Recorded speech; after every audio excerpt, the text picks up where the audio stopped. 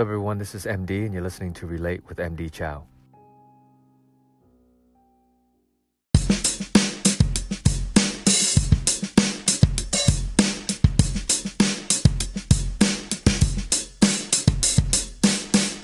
What's up, everyone? It was a beautiful day today in Southern California. I was out to lunch with a gentleman that I really look up to and respect. He is an older gentleman, and we would get together for lunch and talk about life and the issues of life. And the conversation was so rich for me. I learned so much. And I would say if you don't have someone like that in your life, I would really encourage you to find someone older, someone wiser, someone that you can go have coffee, have lunch with, and really just shoot the breeze, talk about life, talk about the issues of life. The perspectives that you would gain would be so beneficial. And as we were talking today, as he was talking, I was talking, things were going through my mind.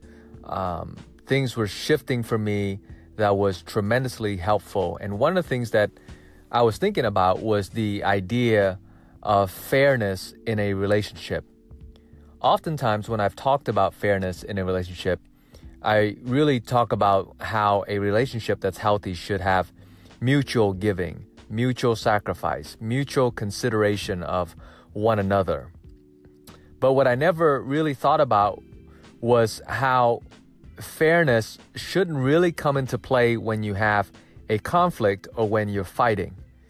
Because if you are the leader in the relationship, if you're the person who is ultimately responsible for the health of the relationship, the leader of your household, you simply cannot expect to be treated fairly because you have the greater responsibility of being the peacemaker, of being the person who is more understanding than the other. So an example that I can give you is, let's say a mom and a daughter is fighting with each other. The mom certainly cannot expect the daughter to understand or to act like she would act. Vice versa, the mom certainly cannot act like the daughter is acting because the mom should know better because the mom has the greater responsibility and has a greater understanding and is the leader of the relationship. It is the mom's responsibility to make sure that her relationship with her daughter is healthy and that her daughter does well. So in the same way, in your romantic relationship, in your home life, with your girlfriend, your boyfriend, your wife, your husband, you have to really look at the power structure of your relationship, because whether you acknowledge it or not, or talk about it or not, there is a power structure. There is a leader in the relationship. And whoever the leader is, that person ultimately has to take responsibility, be the bigger person, and not expect to be treated fairly, quote unquote, but to really just be responsible for making sure that what's done needs to be done so that the relationship can be healthy. If there's reconciliation that needs to happen, that person will take the lead in making sure that happens.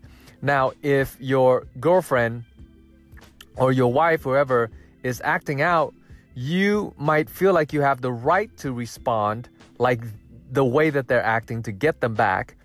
But that's the time when you really have to take responsibility as a leader, as a bigger person, to not react the same way and to really be more understanding and more empathetic and look at why they're acting out that way and really, really try to help and serve and help them where the issue really is.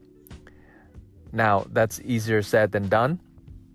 But as soon as you shift your mind to understand that within a conflict, the bigger person, the person with the greater responsibility, the leader in the situation, just simply cannot expect to be treated fairly. That person simply have to rise up to the situation at hand and to do what it takes to make it right and to make it peaceful and to make it successful, to make the outcome good. And that's what I mean by successful. So thinking about that today really shifts some things for me, and I hope that sharing it with you helps you. And it's also along the lines of the thoughts that I've had earlier this week too, with regards to how everyone deals with things so differently. And there are people that are more, they are more of a heart type person, where they respond more from the heart, where how they feel, their emotions. And then there are people that are more in their heads. They think things through and they're more logical. And sometimes they're illogical because they're in their head so much. But I thought about the heart person, the head person, and they're really the health of the relationship. Heart, head, and then health. And I think that if you're more of a heart person, you function more from your emotions and how you feel. I believe that you can pause, slow down, and think more about things if you understand that what's most important isn't necessarily your heart. What's most important is the health of the relationship that you are in, which in turns leads to your own personal health, mental, emotional, spiritual, physical health even. And if you're a person who's more of a head person, you're more reasoning and logical, and you don't understand emotions, and you don't understand when someone else get emotional, well, sometimes you may have to pause on thinking so much and being so logical that you have to become a little bit more heart. You have to become more empathetic to the person that you're dealing with, because you understand that what's more important than what makes sense in your head is the health of the relationship, which again also means and also leads to your own health, your mental health, your emotional health, your spiritual health, your physical health even. Back to the idea that what's most important in the relationship is the health of the relationship. And if you're the person who understands that the health of the relationship is more important than your head or your heart, then you are the one who is the leader, especially in this situation, and you're the one who should take the lead to make sure that all is well in the relationship that you're in. Stay tuned for some last minute thoughts.